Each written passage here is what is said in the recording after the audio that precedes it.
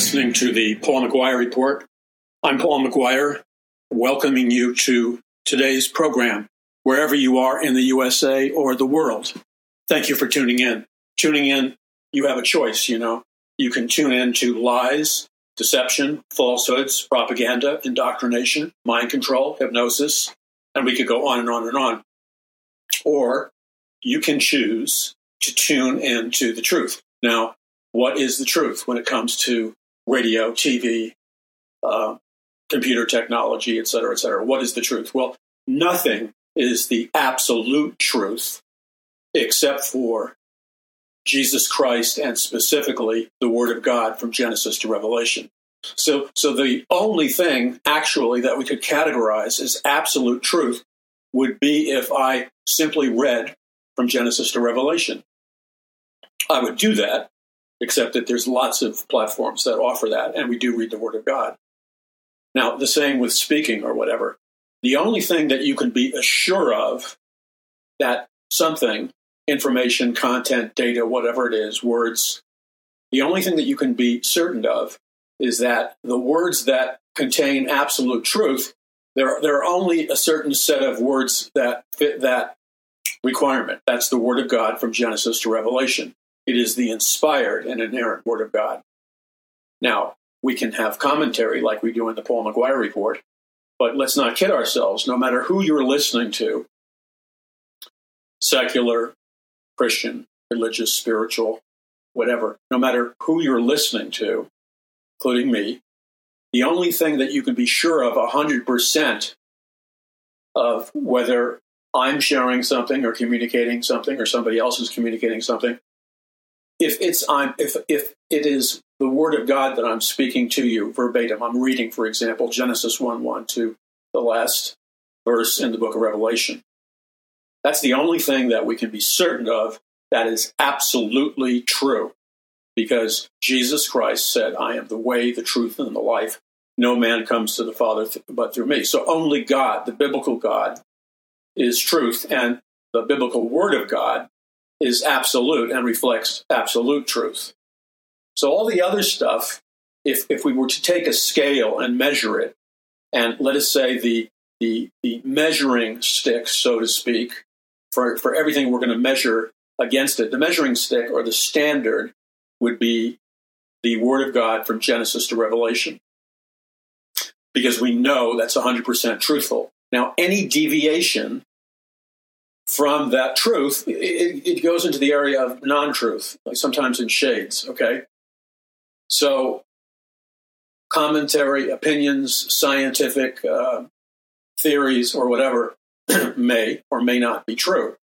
And what we want to do with our lives is acquire as much knowledge, because knowledge is power, acquire as much wisdom, guidance, truth, as we can, because knowledge is power. The truth shall set you free. And this is something you'll hear me say a lot on the Paul McGUIRE Report. I say it a lot, and I explain it a lot in my books. It's a central truth or a central theme that I believe the Lord has given me to communicate. It's extremely simple, but in an age of almost universal deceit and deception, where lying has become the new normal, both in Christian circles, many times, sadly, and in non-Christian circles.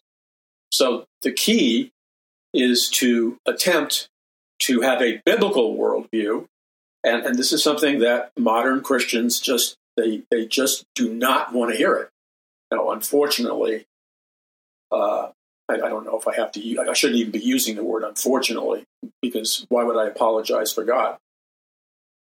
So I'll take out unfortunately, because that's a bad choice of words. Let's just put it this way.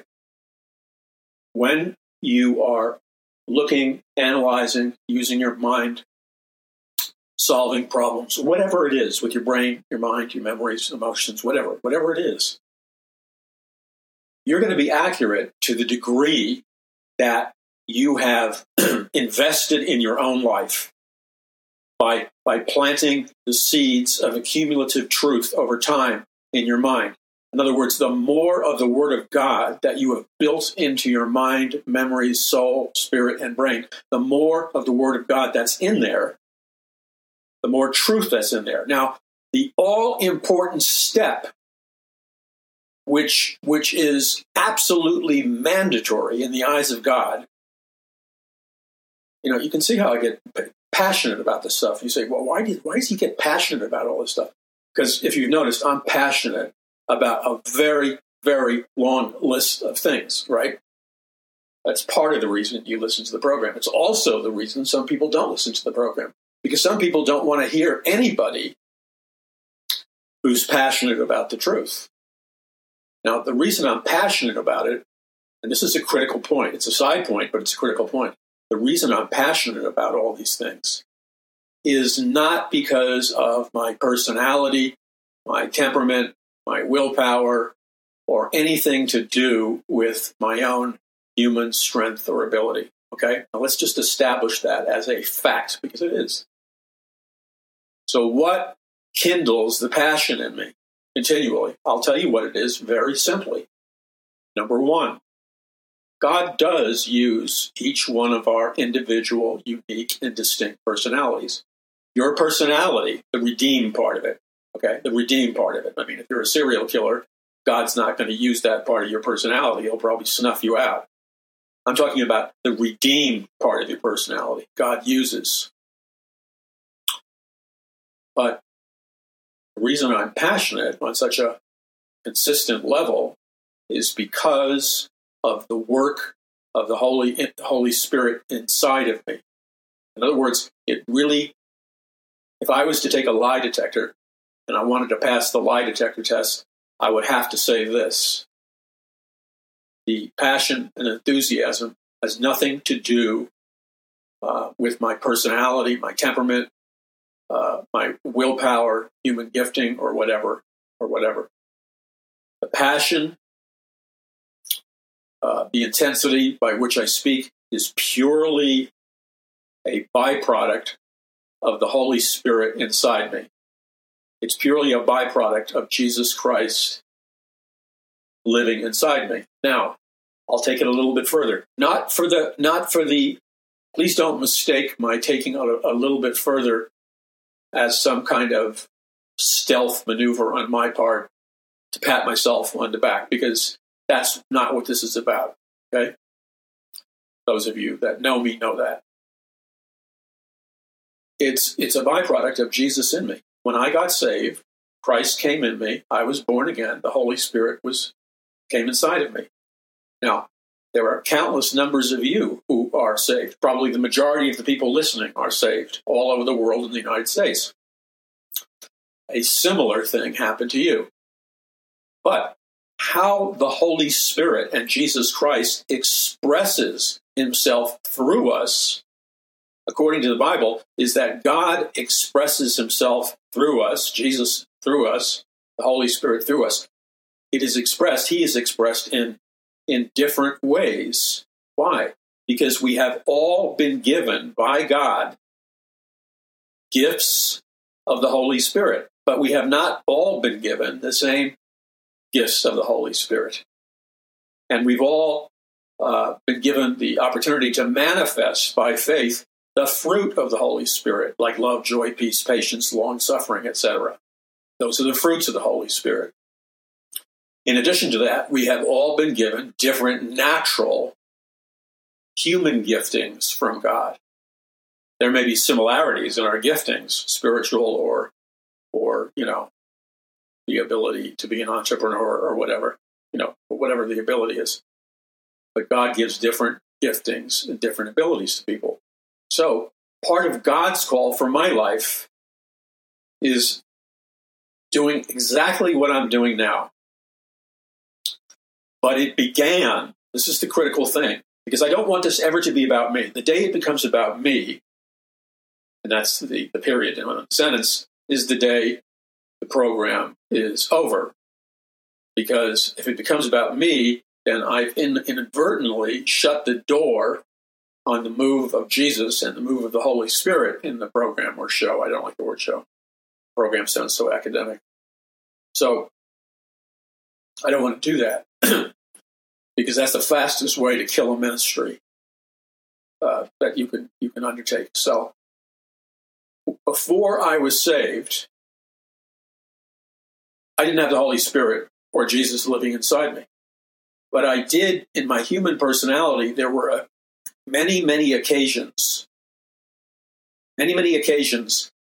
in my life, beginning in early boyhood, all the way through college, etc., before I was saved, where I would manifest the psychological giftings of God, the personality trait giftings of God in my life. So I often spoke out against what I perceived to be wrong or unjust, and I would stand up and be counted, even if it meant peaceful and law-abiding, but momentary disruption of what I perceive to be counterfeit authority. Now, I know that's going to bother a lot of people. Well, all I can say to you is, let the Lord judge between us. So on the judgment seat of Christ, let the Lord judge us both in the light of his holy presence. And until then, put it in Christ's hands, or pray for me. Now, so there would be many times in my life that I would speak out against injustice. I would be bold. I would be 1 against 1,000, literally. And this would express itself on a regular basis. And it was really profound. But even though it was gifting in my personality, given to me by God, it wasn't connected to the Holy Spirit and to Jesus. That came after I was born again. But when I go back to after I was born again, it wasn't all that long after I was born again, the Holy Spirit lived inside me. I remember sitting in the auditorium of the Lambs Club, listening to one of the other ministers give a weekday evening Bible teaching. And he pointed me out, and he said, now, Paul McGUIRE, for example, and I think he was talking about the gifts of the Holy Spirit, or the different gifts that God gives people. And that's what he was talking about. So out of the blue, I had no idea he was going to say this. He pointed me out, and he said, well, like Paul McGUIRE. Paul McGUIRE is like the spark plug of an engine. And actually, the words he said were slightly different, but it basically meant that I was the spark, in his eyes, one of my giftings is I was like a spark plug for an engine. And I received that into my spirit because it was true. And what he meant by that is that, engines don't run unless the spark plug's working. The spark plug fires. I'm not a mechanic, so forgive me if I blow the mechanical description here. But as I understand it, the spark plug fires a spark of electrical spark, which ignites the gasoline in the engine in the proper way, the proper manner, and then the engine turns over and it can drive. It has power. Without the spark plug, the engine doesn't do anything. It just sits there. So you could have like a high-end Cadillac or Mercedes or whatever, but it's going nowhere unless the spark plug works. And he said that because he knew me, and that he knew that a lot of the things that I said were intentionally said by me and designed to elicit a spark of the Holy Spirit that would enable God's people, which was our local ministry, the Lambs Club ministry, to come alive and fulfill the plan that God has for us. Now, that's not bragging, because I don't think in the flesh this guy particularly liked me. I mean, maybe he did. It's just that he was like, we were total opposites, and I can't blame him for that, and you can't really blame him for that. So those kinds of words were said to me often, where people would make a comment. They even created a slogan for the previous radio show I did for 10 years, 4 hours a day, Monday through Friday, and usually Saturday and Sunday live drive time in every major market in the United States, AM and FM. And the radio slogans and the advertising slogans, and I didn't create the slogan, was catch the McGUIRE fire. And the idea was, because the show set people on fire and stirred them out of their apathy, they came up with that slogan, catch the McGUIRE fire. Now, this is not to brag about myself. That's not the point. The point is, you have giftings and abilities and anointings that the Lord has put in you. They may not be the same, they may be similar. But as I was growing in the Lord, the Lord guided my footsteps. The Lord led my path. The Lord grew the gifts inside me.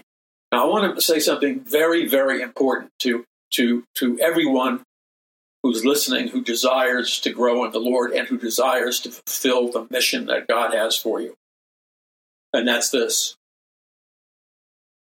A great deal of your Christian life, especially when you're first saved and newly born again, a great deal of your Christian life, especially when you're like an infant in Christ, the Bible uses those words, so don't get offended,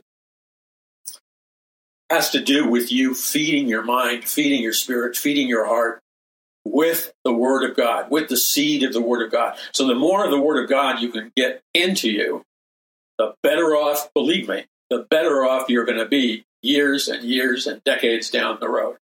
I promise you that. Because what is the causative agent of everything that God is going to do in and through you? And by the way, you have no idea what God's going to do in and through you. And I don't care how old you are. This American notion of checking out at a certain particular age category is not a biblical notion. I'm not saying you don't have the right to retire or change things at a certain point in your life, if you can afford to or whatever. I'm not saying that. I know a lot of people who've retired, but they really haven't retired. They've just begun to do the things that they didn't have time to do before. And often that's ministry. It's emphasizing relationships, et cetera, and serving the Lord. But anyway, everything that happens in your life is a byproduct of a sowing process. The more of the seed of the Word of God you get in you, the more you understand the Word of God, it's going, like all seed. Now, this initially was very hard for me to understand because I grew up in New York City with subways and taxi cabs, and I had relatives who owned farms way up in New York State, but I saw them once every 5 or 6 or 7 years. Okay, so I know nothing about farming and next to nothing about gardening. But so for me, seeds were like difficult words, Anyway, I got it because it's an easy message to get. The seed is often the Word of God, and whenever you plant seed in good soil, according to the Bible, what's good soil? It's with soil that is receptive to the seed, the Word of God, that contains the nutrients in it that will enable whatever the seed is to grow. And the seed is designed to bear fruit or to win souls, cause spiritual growth. So I took that seriously. Now, I had to take it seriously. Now, let me tell you why. And what I'm going to share with you right now is of the utmost critical importance to any one of you who are listening, or anyone you know where you have influence in their lives. This principle, what I'm going to share with you, will revolutionize your life, will transform your life. It is absolutely critical and mandatory that you learn and live in the importance of this. So I heard these kinds of teachings and principles about getting the Word of God in me, et cetera, et cetera. And I began to discipline myself to read the Bible, whether it was I never read 1 or 2 pages. I think that's an insult to God. I mean, unless you're illiterate and you're trying to learn a new language, I think God has grace. But this American notion that an adequate Bible study is 5 minutes and you read 2 pages, or one chapter. When I mean one chapter, I mean one of the sub-chapters. That's I'll just be quiet. But it's better than nothing. Let's call it a starvation diet. It's better than nothing. So the key is that I made it my goal. I committed myself to reading the Word of God. First thing I did, because I was taught this early on after I was saved, don't worry about, my pastor told me, don't worry about understanding everything you read in the Word of God. That freed me up. Just read it faithfully. Don't worry about understanding it every time you read it. Now, you can do that if you want. You can get a concordance and other things to look up words and stuff and meanings of passages. That's fine, as long as they're written by men or women of belief, not unbelief. So the critical thing here is that you commit yourself to reading the Word of God. So I forgot how many chapters I would read a week. But it was a rigorous schedule, but it was a schedule that I could do. It was livable. So I made an intensive schedule for reading the Word of God. I also noticed a side benefit from preaching and ministering and functioning as an evangelist. I also learned that a huge benefit is that when you minister the Word of God to people, you're reading it out loud. And so when you see the Word of God with your eyes, and then you read it out loud, you're seeing it, you're processing it in your brain, mind, and spirit, and then you're reading it out loud. That has a synergistic effect. The reading out loud of the Word of God super enhances your memorization and understanding of the Word because it's a repetition. Now, back to what I was about to begin on. If you want breakthrough in your life, if you want deliverance from various kinds of bondages, and the bondages that human beings can get into is the list is endless. If you want deliverance, if you want your mind renewed, if you find yourself in a continuing series of raging battle for the mind, you want victory in that area. If you want to see the removal of strongholds, satanically energized arguments against us, you want to see spiritual growth. If you want to be victorious and an overcomer over any drug addiction, legal or illegal, if you want to be victorious over alcohol, sexual sins, addictions of every kind, one of the primary tools that will come up over and over again for you to engage in, it's a foundational tool, is simply increase the amount of reading, studying, and hearing, and if need be, watching the Word of God. Okay? Because all of those are sensory gateways into your inner man, body, soul, and spirit, inner woman. You hear the Word of God, you watch the Word of God, you study the Word of God, it saturates your inner man, okay? And that can create the fertile climate and environment for deliverance, breakthrough, spiritual growth, deliverance from addictions. I'm talking about supernatural deliverance from addictions. The more you saturate or program your mind with the Word of God, the more of the power of Christ you will see operating in your life. And so what I did, because I was heavily involved in New Age, the occult, altered states of consciousness, experimenting with psychedelic drugs, et cetera, et cetera, et cetera, I had, out of my foolishness and rebellion, had opened a portal in my mind, for lack of better words, like a psychic portal in my mind, that would made me extremely sensitive to spiritual activity going on around me, or going on in a room or an environment around me. Now, this was very difficult. Some of you understand it because you've been through it. But the problem was, if there was demonic activity, I was spiritually sensitive to God's activity. That was a blessing. But when you open the door for seasons in your life to demonic activity, let me just tell you how it played out for me. I could go into a room, and if there was a demonic presence in that room, which was usually related to something that happened in the room or the kinds of people that were in the room, I would pick up on it immediately. And it would be very disruptive for me because it would be very real. If I glanced at somebody and looked in their eyes and they were deeply involved in meditation or Eastern mysticism or the occult or witchcraft or Satanism or whatever, I could pick up that demonic activity immediately, and it would be very disruptive and disorienting. Okay, it was kind of like the metaphor, exaggerates it slightly, but it's kind of like having X-ray vision. It's very disruptive. And as a young Christian, even though I came from the counterculture generation where those things were known about to a certain percentage of people, you can't, and if you're listening to me now, you know what I'm talking about. You just can't go up to anybody and tell them what you're experiencing because it's going to freak them out if they're Christians. Most Christians are not prepared on how to deal with it. And many professionals are not prepared on how to deal with it. And you're going to get yourself in a big mess.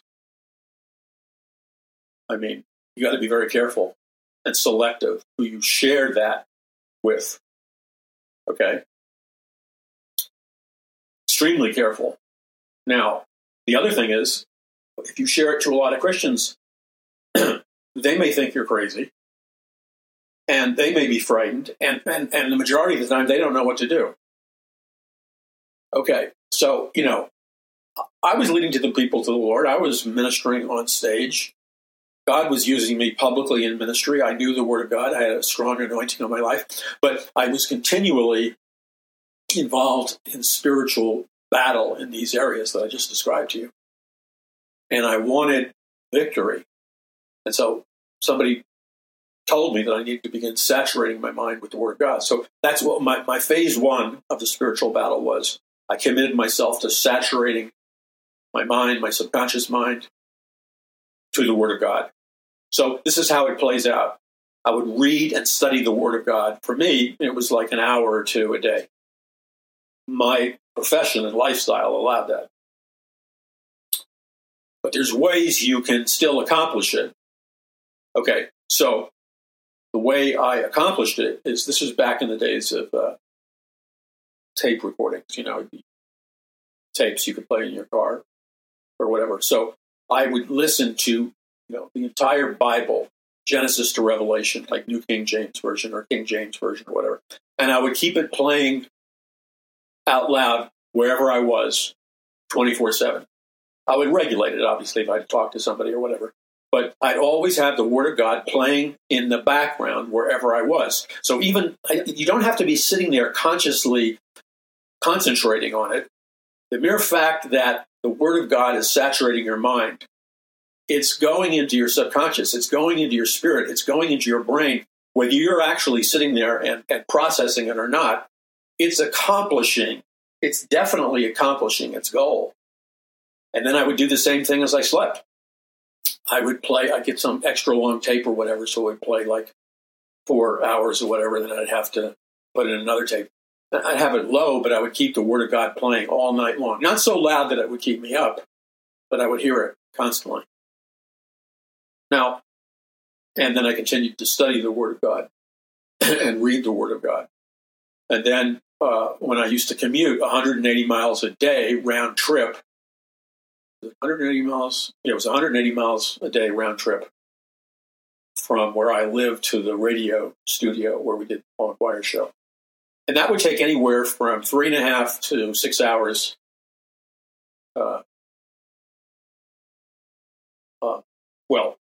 One way, it could take anywhere from 3.5 to 6 hours. Remember, L.A., Orange County, is a parking lot. Now, that was a real blessing for me when I conceptualized the massive audiences of people I had all across the country because they were stuck in traffic. That's no longer available to radio talk show hosts because people have so many alternative medias available. But I would often listen to the Word of God over and over again in the car that I drove, or teaching tapes or something like that, or worship tapes. Now, you do that and you get a cumulative effect. Also, without you realizing it, you start to memorize, and it's effortless because because through the repetition, you start to memorize passages of the Word of God, verses of the Word of God. So you keep doing this, and you don't have, initially you need to hit it hard, because if you're fighting for spiritual deliverance, you need to hit the battlefield hard. But you may not keep up that intensity your entire life, except for seasons or whatever. But it will renew your mind. It goes in deep into your being. And it is one of the most transforming powers, especially in the time that we live in, when we're all in a spiritual battlefield with confusion and chaos and lies and the spirit of this age. You saturate your mind with the Word of God, and it will change you for the better. Okay, you're listening to the Paul McGUIRE Report. I'm Paul McGUIRE. Visit paulmcguire.us. That's paulmcguire.us. Take advantage of all our free resources. We have some new prophetic emergency alerts coming out, video versions. We have the Paul McGUIRE Report archives. You can listen to all shows. We have hundreds of pages of articles written by me with great photographs and illustrations. We have the Roku channel, hundreds of hours of conferences, Bible prophecy teaching and ministering I gave at the Paradise Mountain Church, and all kinds of resources for you, including big book discounts if you pre-order my brand new book, Power from On High, and bulk book discounts if you get the other books like Conquering the Matrix, The Greatest Battle for the Hearts and Minds of Mankind and the History of the World, A Prophecy of the Future of America, Volume 1 and 2, and more. Simply go to paulmcguire.us. That's paulmcguire.us. And again, thank you for joining me in the spiritual battle and praying for me, my family, those associated with this ministry, and our outreach. Thank you for your prayers. Thank you for spreading our message far and wide. That's critical. Thank you for your obedience, and thank you for your obedience in doing what God tells you to do in terms of your contributions, gifts, and donations. When you choose to seek the Lord and do what he tells you to do, then we partner together and we're able to reach a massively larger amount of people than we could normally reach. And that's critical in saving souls and winning people to Jesus Christ. Okay, visit paulmcguire.us. That's paulmcguire.us, and we'll be back in just a moment. This is the Paul McGUIRE Report on Paul McGUIRE. So the Word of God is a very powerful mechanism for changing our inner man or woman. And it goes back to that old computer expression, GIGO, or GIGO, garbage in, garbage out. What you put into your spirit, brain, and mind is what you become. Very, very simple. In the Bible, in the book of Hebrews, Hebrews chapter 4, verse 12, it says, "For the word of God is living and powerful, sharper than any two-edged sword, piercing even to the division of soul and spirit and of joints and marrow. And it is a discerner of the thoughts and intents of the heart." So when you take the word of God into your inner man or woman, you need to know, I need to know what the Bible tells us. The word of God is living and powerful. The word of God is not just ink on a page or papyrus or whatever. It's not just some kind of dye on paper, or it's not just a bunch of digital electronic information that you see in your cell phone or laptop anymore. You may be impressed with the electronics involved in reading the Word of God on a iPad or a cell phone or a laptop or whatever. Digital information. But you know what? That's like nothing to God. And the best of printing presses, beginning with the Gutenberg printing press, which enabled the Bible to be circulated to the common man centuries ago. The Word of God, in and of itself, it says, "For the Word of God is living and powerful." So the actual words in the Word of God are alive, living, and powerful. Why are they alive? Because the Word of God is Jesus Christ. Jesus Christ is the Word that became flesh. Okay, the Trinity, God the Father, God the Son, God the Holy Spirit. Very simple to understand. Think of the Trinity as water. Water is still water, but water can be in a liquid form, in a steam form, or in a frozen or ice form. Whether it's steam, ice, or liquid water, it's still water. In the same way that the triune God, the Trinity, is still the triune God or the Trinity, whether he is expressing himself as God the Father, God the Son, or God the Holy Spirit. Simple stuff, right? You got it. But God the Father, God the Son is Jesus Christ, and God the Holy Spirit. So the Word becomes flesh. That means Jesus became flesh. Jesus and the Word are one. So when you read the Bible, you're actually partaking or allowing into yourself something that is living and powerful.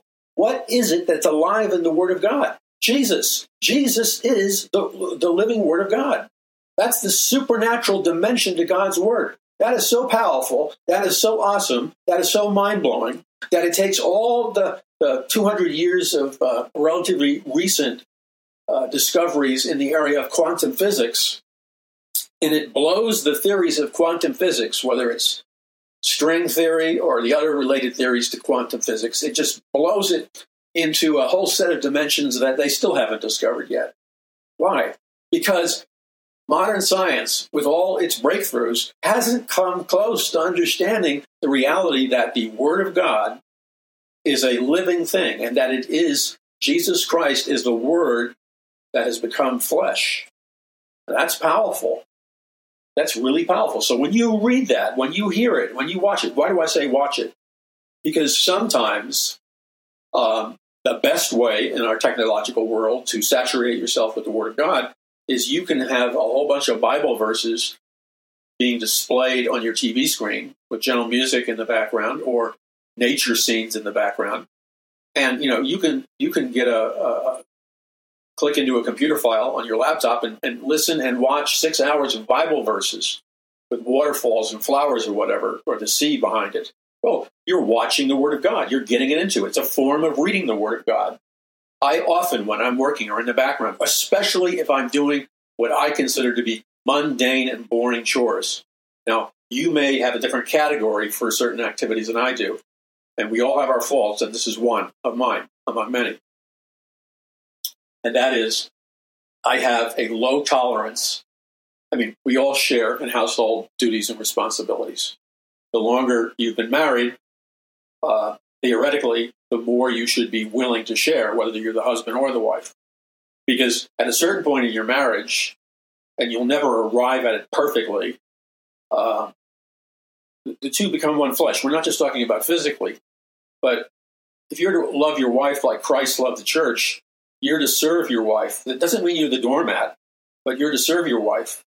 And so I help out. And I don't want to paint any picture that some people may misconstrue, and some people may artificially be tempted. I doubt it, but be artificially tempted to perceive me on a higher moral scale and spiritual scale, and which is real. And I don't like that. And I'll tell you why I don't like that. I've met enough pastors and Christian leaders in my life. Most don't do this, but there is a percentage that do it. They kind of cultivate an almost worship type attitude towards themselves, and they present themselves as if they're unrealistically holy, unrealistically sanctified, unrealistically spiritual. And personally, I find that a little repugnant. I do not want people to think of me in a higher vein than is real. Okay? I would rather lose followers, watchers, listeners, whatever, and be real than be a fake and put it on a fake spiritual act. Okay, enough of that. So, the Word of God is living and powerful and sharper than any two-edged sword. Now, the point here is that in the full armor of God that Paul talks about, one of the only offensive weapon in the full armor of God that the Apostle Paul describes is the sword of the Spirit, which is the Word of God. So the sword of the Spirit, or the sword, is the Word of God. And it's no accident that it says the Word of God is living and powerful and sharper than any two-edged sword. That means that the Word of God is sharper than any two-edged sword. And it's a reminder that the swords of that time were razor sharp on either side of the sword, the left-hand side or the right-hand side. The sword was designed to cut both ways in battle. So you would swing like forward and then pull back. And so the sword was an offensive weapon that you could wield and use in any direction because it was razor sharp on both sides as well as the top. So the Word of God is like that. Whenever you're using the Word of God as an offensive weapon, I'm not talking about yelling at somebody. I'm talking about speaking the Word of God. Remember, when we speak the Word of God and we're using it as a spiritual weapon, the Word of God, because it's a sharp sword that's double-edged, when you pull that sword back, it can easily cut into you as easily as it cuts into somebody that spiritually speaking. In offensive warfare, it can easily pierce your being and cut quite deeply. See, the Apostle Paul is giving us a heads up to the enormous power in the Word of God. So because the Word of God is sharper and living and more powerful than any two-edged sword, it has the capacity to pierce or cut even to the division of soul and spirit and of joints and marrow, and is a discerner of the thoughts and intents of the heart. So the Word of God is so powerful and so sharp that it has the capacity to pierce and actually cut and divide our soul from our spirit. Now, that's a very delicate spiritual operation, so to speak. If you have the Word of God being so sharp that it can divide your soul and spirit, that's a surgical ability. So what does that mean, to divide between soul and spirit? Well, your soul is where, like, your emotions, your memories, and a certain degree of your consciousness exists in your soul. Your memories, your emotions, your feelings, that's generally considered the soul. The spirit is your spiritual inner man. And before you're saved, you have only one spirit living inside you. It's your human spirit. Every person born is born with a human spirit. It's not saved. It's just the inner you. Okay? And then, after you're saved, you have the Holy Spirit inside you. And the Holy Spirit works in cooperation, by the way, and regenerates your inner human spirit. That's how you get to be born again. When you accept Christ by faith, when you ask for forgiveness of your sins by the blood of Jesus Christ comes inside you, makes you born again. How? By the Holy Spirit regenerating or making anew, or making born again your human spirit. That's how that works. Now, because the sharpness of the Word of God is so sharp, it can divide the soul from the spirit. So again, the soul is the memories, the emotions, thoughts, feelings, and the spirit, I believe here, is referring to your human spirit. Now, your human spirit can influence your human soul, okay? And they work in relationship with one another. So the way that plays out is that if we're all born with a fallen human nature, that means our flesh, our biological man, is fallen. But it also means that our spirit man or spiritual man is fallen. That's why we have a natural tendency or a natural propensity to sin. It's because we're born with a fallen nature. We're born with a fallen human spirit. Now, when we're saved and ask for forgiveness, the Holy Spirit comes inside of us. It regenerates our human spirit, and it gives us the Holy Spirit, which makes us born again.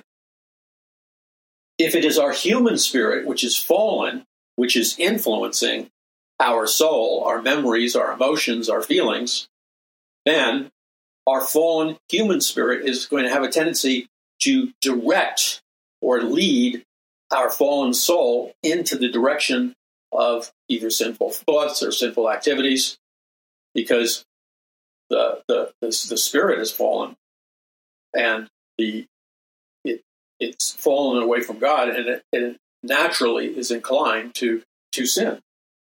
So when you're saved, the Holy Spirit lives inside you. You're born again. So you're driven theoretically by faith by a new spirit, the Holy Spirit. And that new spirit, the Holy Spirit, begins to lead and guide and direct your human spirit now. Even though your human spirit may rebel somewhat, it's going to direct your human spirit to walk in the way of the things of God, to be obedient to God, to do the things that God wants you to do. There's a verse in the Bible which says that the spirit of a man or a woman is the candle of the Lord. That means your human spirit is the candle of the Lord. But that only works to the degree that the Holy Spirit is in residence in your inner man, and you've been regenerated, and you have the Holy Spirit of God in you, a brand new spirit. It will function as a candle. It will shine light both in your human spirit, and it will shine light from your human spirit into your soul. So the whole concept that we are beings composed of a body, a soul, and a spirit. And these have a relationship with one another in our inner man. And so reading the Word of God is imperative. How do we renew ourselves to the mind of Christ? By reading and meditating on the Word of God. And it says it will end up functioning almost like a surgical knife, because when it pierces to the division of soul and spirit and joints and marrow, it's cleansing, it's delivering, it's healing, it's renewing, it's making new. And it says, and is a discerner of the thoughts and intents of the heart. So when the Word of God goes into the depths of your subconscious, the Word of God goes into the depth of your being, your inner man, your inner spirit, your inner woman. When the Word of God penetrates to those depths, it functions as light. It functions as God's power of redemption. And it can discern what your real thoughts and what the real intent of your heart is, so that you can be delivered. See, we fool ourselves. Our fallen nature is built to fool ourselves. But here's a way that we can experience deliverance. And so this is an incredible thing. So I began to do that for a period of months, and it's been a lifelong habit, and it has planted the seed of the Word of God in me. And I cannot tell you the percentage and the sheer volume and the amount of ministry that is able to come out of this ministry and come out of my heart because of all the seed of the Word of God that's been planted in my heart over decades. Without that willingness to obey God and plant the seed of the Word of God in my heart on a continual basis in the manners I just described to you, I would have no ability to minister in an outflow of the seed of the Word of God that's been planted in my heart, soul, mind, and inner being. And the same is true for you. So if you want breakthrough, if you want to, and see, the whole thing that I'm trying to share with you, you don't have to be, obviously the preferable thing is to be awake, studying, active, involved, taking notes as you do reading the Word of God. But that's not always possible. So what I'm telling you is not to stop the other, but on a supplemental basis, by simply playing the Word of God, watching the Word of God, wherever you are, even while you sleep, you are regenerating. You are renewing your inner man, and it's very powerful. So I began to do that, and you know what I felt like? This goes back to an old cartoon. I don't even know if it still runs the cartoon, but it did when I was a kid. There was a character called Popeye, who was a sailor, and there was, I forgot his girlfriend. And then there was a bully named Pluto. So whenever the bully would come to the beach, the bully was super muscular, and he would just kick sand in Popeye's face and humiliate Popeye, and then run off with Popeye's girlfriend. Okay. Now these cartoons were made partially due to the military. They wanted people to eat healthier. So the cartoon show served as a promotional vehicle, and you'll understand in a second. So as soon as Popeye started eating his spinach every day, they'd show him opening a can of spinach, Popeye eating a can of spinach. So the message was eating spinach is very, very healthy, and it's going to make you stronger. So in the cartoon show, which millions of people watch like me, Popeye would eat his spinach. Then Pluto the bully would come marching down the beach. Oh, Olive Oil was Popeye's girlfriend. So Popeye would, Pluto the bully would march down the beach, grab Olive Oil, Popeye's girlfriend's hand, to whisk her away, kick sand in the face of Popeye, humiliate and embarrass him. But now it was a brand new day. Everything had changed. Why? Popeye ate his spinach. And so instead of being disgraced, humiliated, and beaten up by Pluto, the minute Pluto comes to attack Popeye, Popeye turns into Superman, so to speak, because he's eaten his spinach. He's rippling with muscles now, and he pounds in self-defense Pluto the bully. So as long as Popeye is eating his spinach on a regular basis, Pluto the bully is defeated and held in restraint. Now, I couldn't help but think of that cartoon many decades ago when I thought of things like the Word of God functioning like spinach in the Popeye cartoons. And then another event happened to me. And these were, what the bully was the demonic spiritual activity that would enter my life to harass me. That was the bully. And I didn't seem to have power over it. And the Christians I talked to didn't know anything about exercising power over it. So I was like, getting played like Popeye did. One of the ministers, there were a number of ministers at this ministry, the Lambs Club. I was one of the ministers, and there were several other ministers, including the head minister, Paul Moore. And one of the other ministers, we were reading the Bible and stuff together, and he asked me if I had been filled with the Holy Spirit, and I said yes. But he probed a little bit differently. This ministry was loosely connected back then to the Nazarene Church. I don't subscribe 100% to Nazarene theology, and that's fine. I'm not here to criticize or applaud the Nazarenes. It's just he was working within the theological context of the denomination. So anyway, he asked me then, have I been baptized or filled with the Holy Spirit? And I said, I didn't know. And then he said to me, looked me in the eye and said, well, if you had, you would know. So I said something like, well, I guess I haven't. So he gave me a bunch of Bible verses to read and meditate on about being filled with the Holy Spirit. And so I read the Bible verses, I meditated on them. And then I met him in the library of the ministry, the Lambs Club on 44th Street. Now remember, the Lambs Club is on 44th Street and Broadway. It used to be, decades ago, it used to be a famous actors club where famous Broadway and Hollywood actors would stay.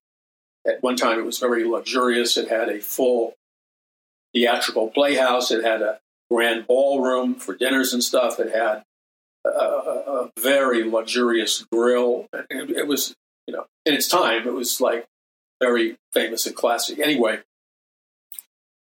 the church ministry, the Lambs Club that I was involved in, bought it for contemporary Christian music and evangelism and Christian theater and Christian television, etc. And I was a minister that did the evangelism on stage, the MC, the producer, and I did a bunch of other stuff. So we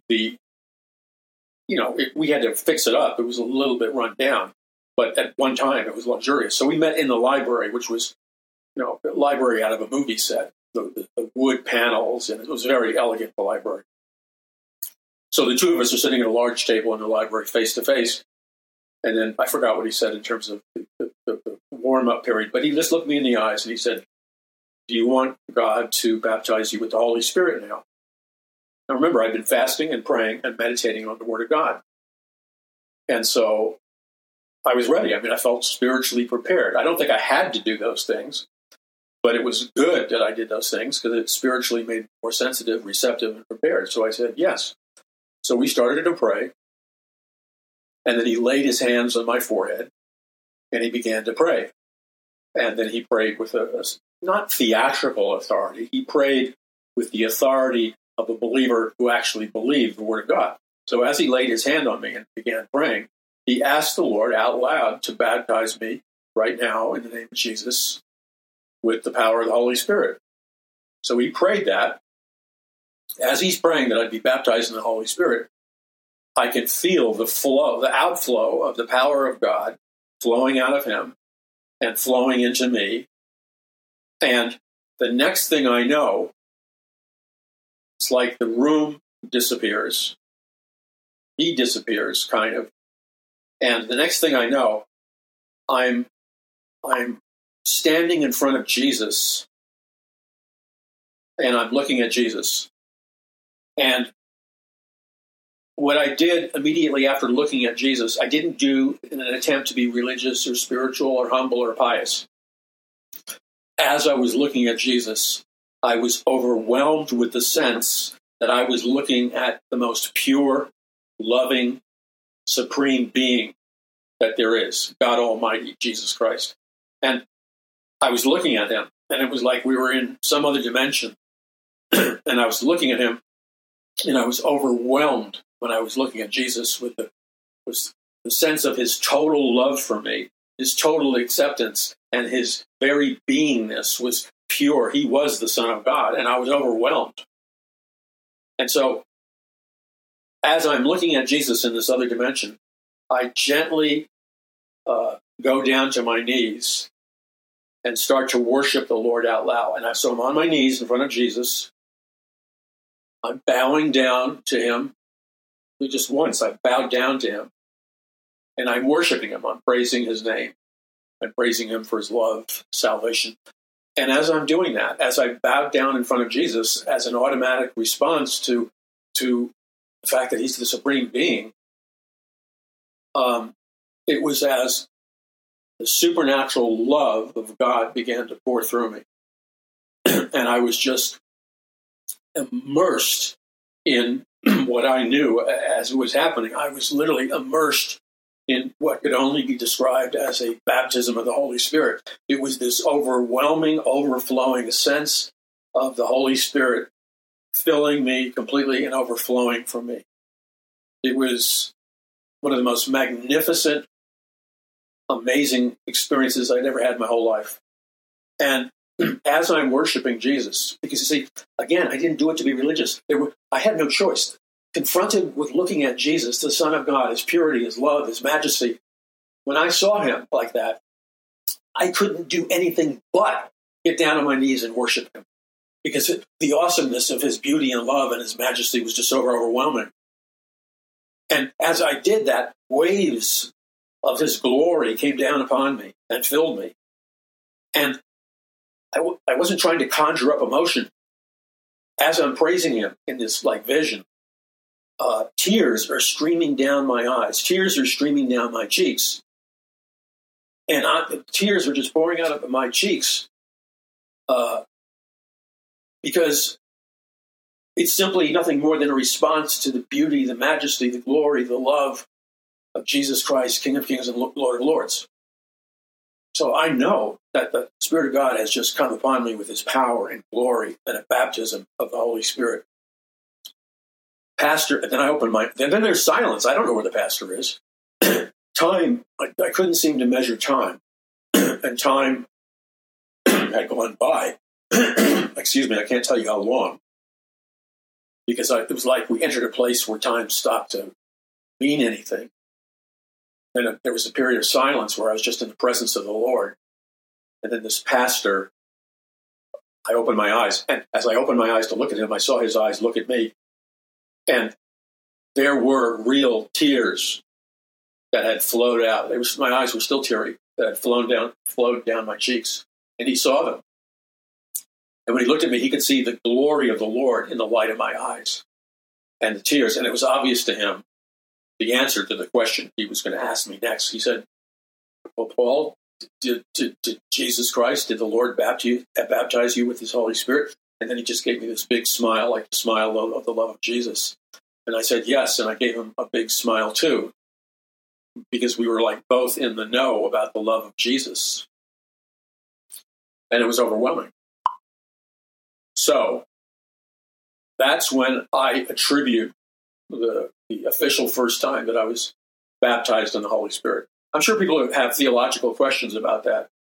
I'm not here to promote a particular theological perspective, except for the Word of God. And I'm simply relaying to you exactly what happened to me. I'm not trying to push a doctrine or a practice or whatever. I'm just telling you exactly what happened to me. So the measurement of what happened to me began to show up immediately. I can't tell you within hours or the next day, probably immediately. I was walking in a new sensitivity, a new power, and a new anointing of the Holy Spirit. And now, when I encountered demonic forces, either operating in a person, through a person, in an environment, a room, a place, or whatever, where normally it would have caused me to be somewhat dismayed, and I would always feel somewhat powerless. Now, after this baptism of the Holy Spirit, I now had an anointing of power. I felt literally, as I recollected about it, I felt like Popeye who ate his spinach. So now when Pluto came marching down the beach to beat up Popeye, Popeye had eaten his spinach, and he could defend himself and send Pluto, the giant, or the bully, on the run.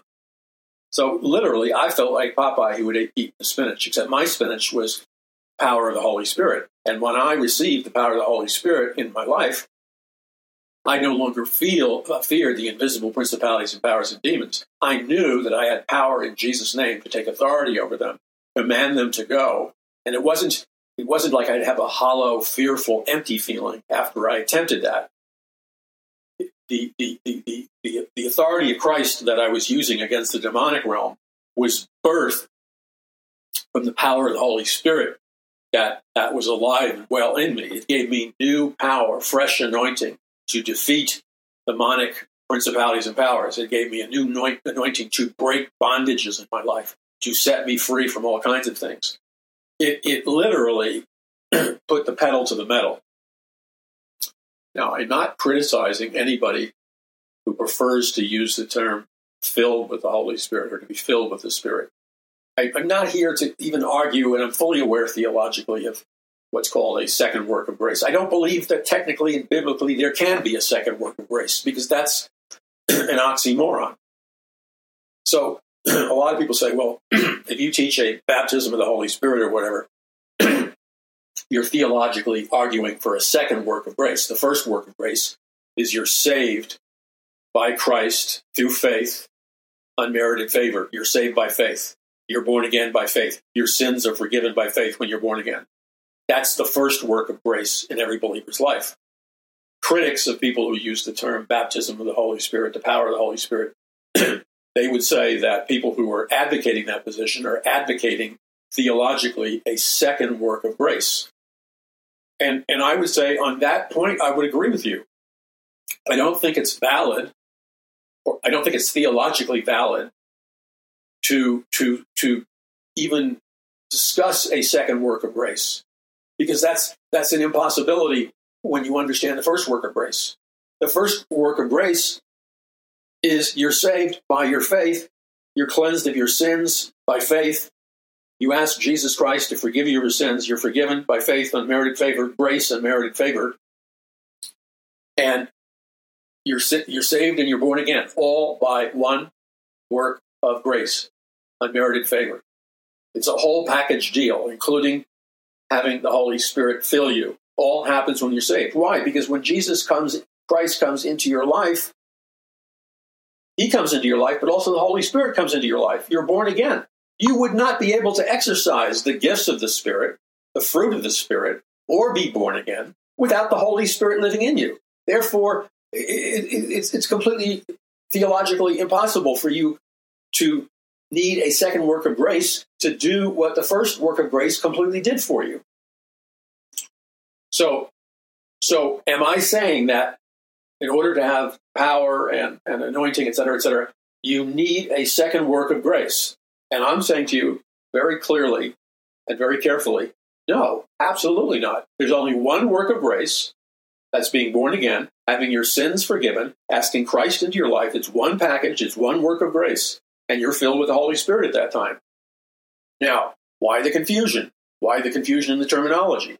Why all this discussion of people claiming to receive additional spiritual power after their salvation? I can't answer all the questions about that. I believe there's a multidimensional aspect to all of this in which we're trying to use ordinary constraints of language, space, time, physics, science, the Word of God. We're trying to use those limited and finite constraints to understand or communicate something that is somewhat of an abstraction to us and a mystery, because we're operating essentially in the physical dimension of what we perceive with our senses. So I think a lot of these things, and this is not a cop-out, I think a lot of these questions that seem to be so perplexing have to do with the bias and the physical perception, sensory bias that we're locked into. And that a lot of these things would be like automatically solved and become automatically obvious, that there's no contradiction. It's just the prism that we're looking at them through makes it difficult. Not that it is difficult. So, the point that I'm trying to make is that I believe there's only one work of grace. However, we all know when we spend time worshiping God, reading His Word, praying, okay, we all know, or attending church and renewing our mind when the Holy Spirit's moving and the Word of God is being taught, we all know that when we partake in those spiritually edifying activities, that most often we see a resultant increase in the amount and level of spiritual power and spiritual anointing from the Holy Spirit that starts to flow through us. In other words, it's not that we're using works to produce the work of the Spirit. It's just that when we obey God and allow more of the presence of God and the Spirit of God into our lives through prayer, through Bible study, through attending church, seeking the face of God, etc., we have every true Christian has experienced the increase of the power and outflow of God in our lives. Now, so that's right there, you see the answer. Nobody's calling that a second work of grace. Nobody's calling prayer, praying, Bible study, going to church, a second work of grace. But we all notice the increase of the outflow of spiritual power. And so my opinion is, leave it as it is. You don't force something to be a second work of grace when it's not. Reading the Bible and praying, which usually causes an anointing to flow out of you with more intensity, just leave it what it is. Why have to go beyond the Bible and call it a second work of grace? I don't know how this phenomenon of this power from on high, the dunamis power of the Holy Spirit, what some people call the baptism of the Holy Spirit, what some people call being filled with the Holy Spirit. So many different words used to describe supposedly the same thing. Now, is that a second work of grace? No, because that would be a theological contradiction. The Bible says it is appointed once for a man to be saved. Not twice, but there can only be one work of grace. It's appointed once for a man to be saved. Once. Not 2 or 3 times. And so we're saved, and then through seeking the Lord, studying His Word, or simply seeking His face with an intentionality. Remember, Jesus said, "You have not because you ask not." So let's just go to that place. You have not because you ask not. When you're saved, God gives you the Spirit of God. You're saved. Your sins are forgiven. Okay. Does that mean it's impossible at some future date for you to experience a far more dynamic infilling of the Holy Spirit or power from on high? Because the fact that you were saved initially, and when you were saved, you definitely received the Holy Spirit in your life, does that somehow close the door for future encounters between you and Jesus Christ and the Holy Spirit, where sometime in the future, God may choose to fill you with even more of the power of His Holy Spirit or anoint you with an even stronger anointing? Certainly not. Certainly not. So we don't have to go into this categorization of calling it a second work of grace. It's completely not important. But we do need to admit, because it's true, that in our season with God, in our walk with God, there are times where we have the intimacy, the power, the anointing, and there's other times that you and I, as believers, when we pray, we feel like the heavens are brass. So let's just leave it at that. I believe you can seek the Lord and ask Him to fill you with overflowing. Ask Him to send you more of His power, as you would ask Him to develop the gifts and the fruits of the Holy Spirit. Ask Him, believe that He'll do it. I have not been filled with the Holy Spirit once. I mean, even among people who are Pentecostals and charismatics, etc., it gets a little, and this is not meant as a criticism, but it gets to be somewhat, a little bit ridiculous, where you say, well, when you were saved, you got a certain amount of the Spirit. That doesn't ring true. And then the baptism of the Holy Spirit is the second work of grace. That's not true. Okay? What happened is you sought God, you believed God.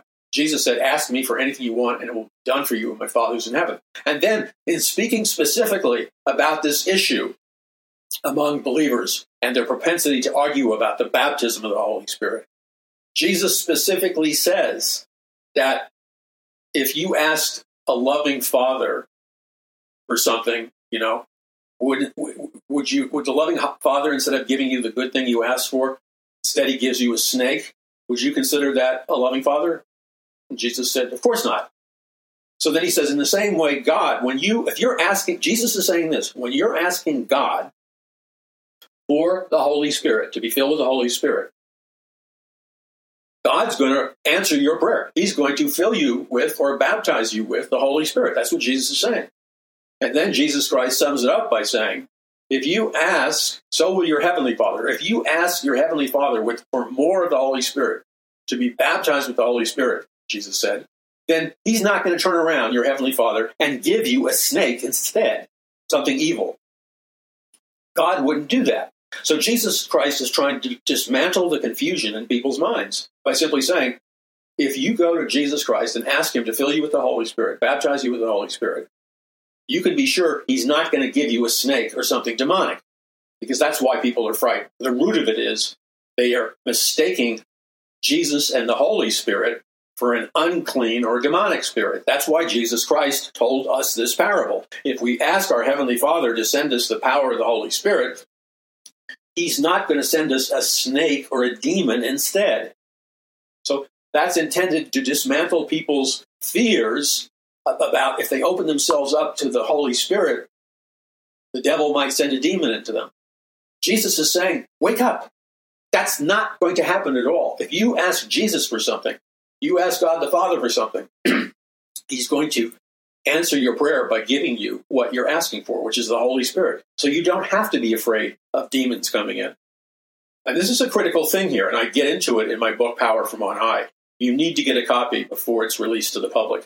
You can get a financial discount on Power from On High right now by going to paulmcguire.us. I talk about this in detail in the book. I compare and contrast things like the occultic Kundalini serpent power spirit, accessed in yoga and meditation, etc. The spiritual forces of Reichian technologies and psychology, the orgone, the occultic vril force.